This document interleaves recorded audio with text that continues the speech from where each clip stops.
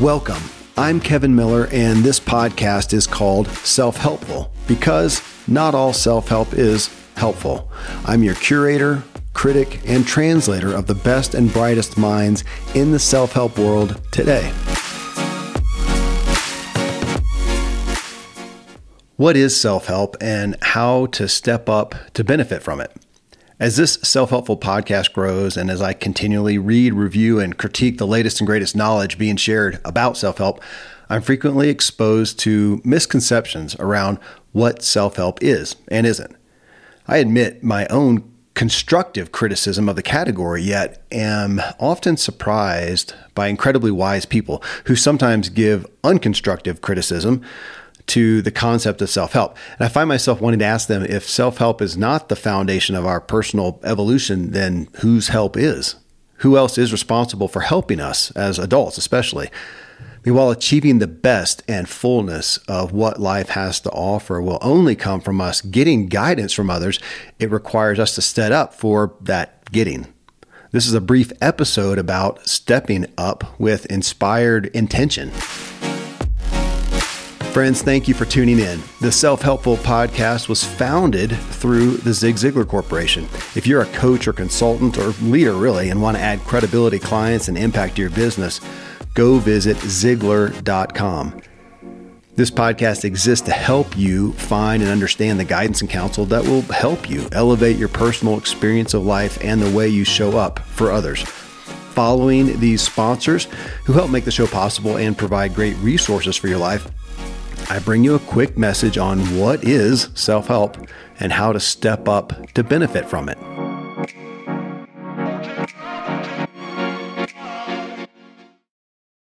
I'm a foodie and I enjoy learning about the process that brings great foods and beverages from idea to the table. And then I like tasting them and learning the nuances of what creates the most significant tastes, from coffee to cheese to distilled beverages. I did a tequila tasting in Mexico, and recently bourbon. Heaven Hill Bottled in Bond bourbon really impressed me from the story to the taste. I grew up in Kentucky where horse racing and bourbon are famous, and I got introduced to Heaven Hill Bottled in Bond bourbon. It's produced by Heaven Hill Distillery, which has been and still remains family-owned since 1935, and I'm impressed with the bourbon's ultra-rich, smooth taste, and right on the bottle it states that this bourbon is 7 years old, which is actually 3 times longer than what's required to be certified as bottled in bond. I feel with beverages, the longer the prep, the better the taste. Being a bottled in bond product means it must pass a list of 7 requirements that set the standard for this quality bourbon. So look for it at your local store. Heaven Hill reminds you to think wisely and drink wisely. When you need mealtime inspiration, it's worth shopping Kroger, where you'll find over 30,000 mouth-watering choices that excite your inner foodie. And no matter what tasty choice you make, you'll enjoy our everyday low prices, plus extra ways to save, like digital coupons worth over $600 each week. You can also save up to $1 off per gallon at the pump with fuel points. More savings and more inspiring flavors make shopping Kroger worth it every time. Kroger, fresh for everyone. Fuel restrictions apply. Well, again, what is self-help and how do we benefit from it? First off, I am a word guy. So what is self-help? Wikipedia describes it like this. Self-help or self-improvement is a self-guided improvement, economically, intellectually, or emotionally, often with a substantial psychological basis. Interesting it says that, as I have so many psychologists here on the show. It goes on to say, when engaged in self-help, people often use publicly available information or support groups on the internet as well as in person where people in similar situations join together. Notice it didn't say all alone and you are trying to grow as an island unto yourself.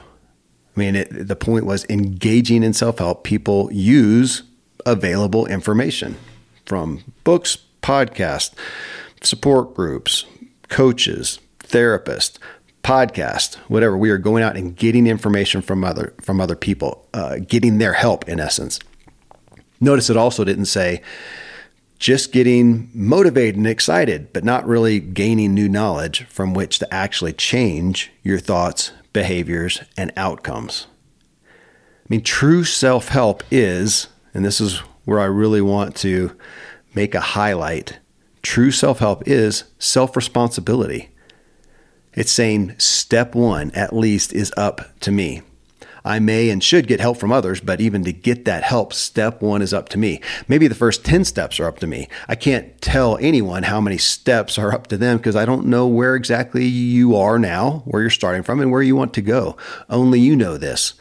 Thus, again, only you can take responsibility for it. Only you can lift your own foot to take that first and maybe ensuing steps, which might be and is, well, it's going to be asking for help. It's going to be finding help from someone else. Again, we are limited in our growth. If you're literally on an island by yourself with no resources, how much more can you grow? It's hard to help yourself when there's nothing to draw from. And what we draw from is the help from others in various forms.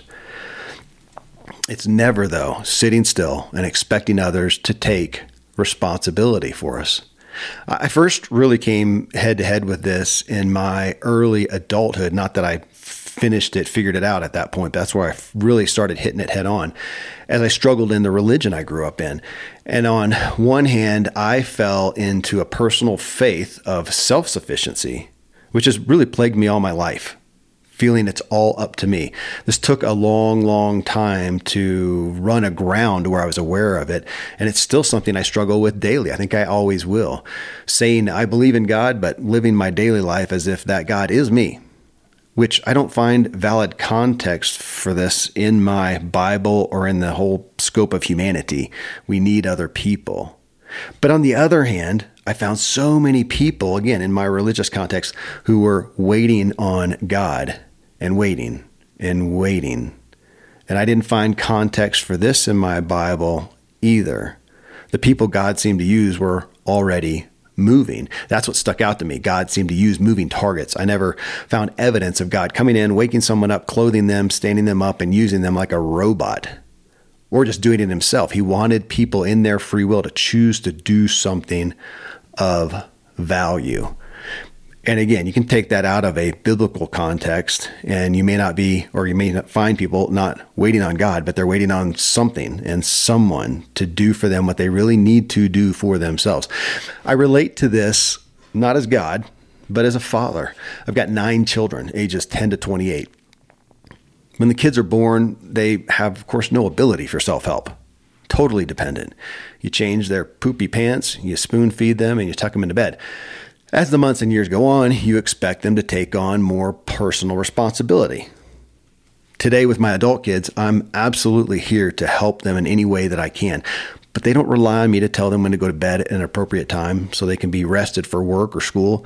They don't ask me to come wake them, dress them, and feed them. They are responsible for themselves. They're responsible to come to me if they do need my help.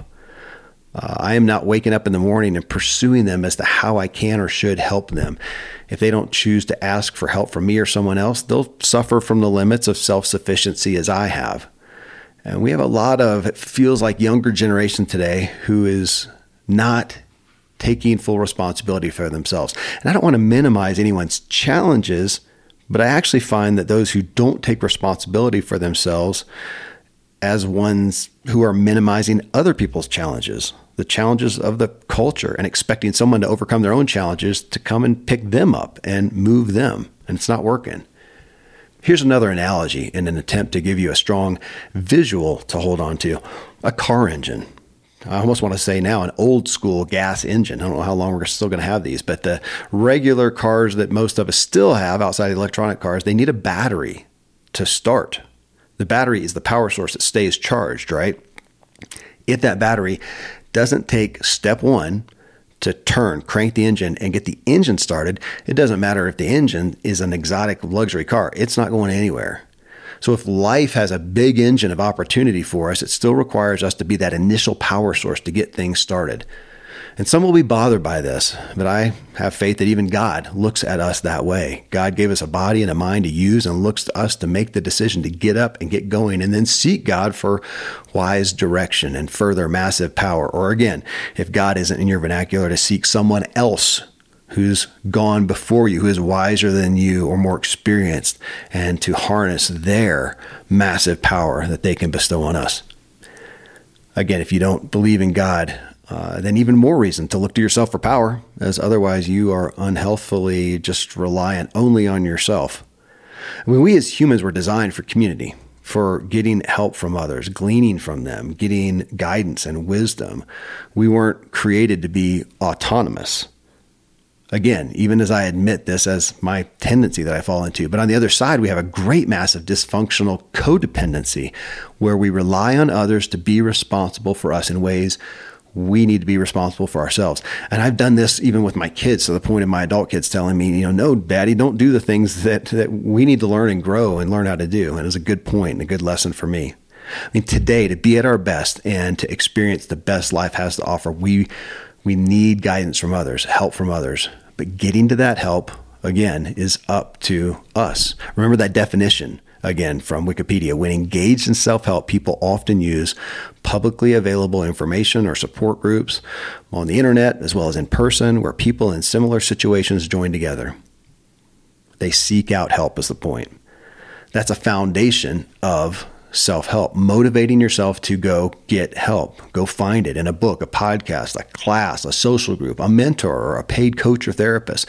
Maybe you'll find help that you can apply to yourself and grow on your own without face-to-face with someone else. But wherever you do find that help, it's going to be from another person. We have the wealth of the world in a device most of us carry in our pocket that instead of using to grow us and help us progress, we look at cat videos and argue with strangers. That's paraphrased from a supposedly anonymous post on Reddit that's always stuck with me. We have the wisdom of the ages from others before us to draw on, and we can see it and apply it nearly any time, all the time. So what we choose to spend our time on, again, that's up to us, which is empowering too. I'm not saying that to criticize us. What a great opportunity. In a forthcoming episode of this self-helpful podcast, I have Hindu priest Dandapani on the show. And in reading his book, The Power of Unwavering Focus, it was just this morning, actually, I came to this line from him. It says, whatever I invest energy in will start to grow and manifest in my life. Meaning if I give my energy to worry and fear, it will grow in my life. If I give energy to being a victim, that will grow in my life. If I give energy into my rights and entitlement and others taking responsibility for me, the lack I feel will grow in my life. So I'm imploring you and me to give energy to the opportunity we have right now to take the steps toward what we want, to forego a momentary appetite or pleasure or medication or fleetingly happy feeling in order to move toward a greater, deeper, abiding joy and fulfillment. So if you hear someone bashing self-help, it's likely in regards to an errant concept of what it is. It's usually around the topic of motivation, where they've experienced someone working to just get people excited without really equipping them with anything new. I think getting people excited is great if they do know what needs to be done, which is at the core. It's knowing themselves and what they're about, what they want. I mean, this is the primary premise of my book, What Drives You, which we've not yet announced. It comes out in May 16th of 2023, but you can find it on Amazon right now for pre-order. But the point is motive. Motive is your reason. And this I uphold with great, great value. We need to know our reason. When we do this, we have motive, and that's drive. Drive to get up and help ourselves. Help ourselves learn and grow and get help and guidance to transcend what we can do only by ourselves. Self-help. It's helping yourself get help, growing and progressing. Friends, thanks for joining me today in this short episode. I hope and trust it gave you a dose of confidence and increased hope and expectation for your personal ability and opportunity. Thank you for tuning in to this self-helpful podcast, where I strive to help you and me elevate our personal experience of life and the way we show up for others. Stay driven, my friends.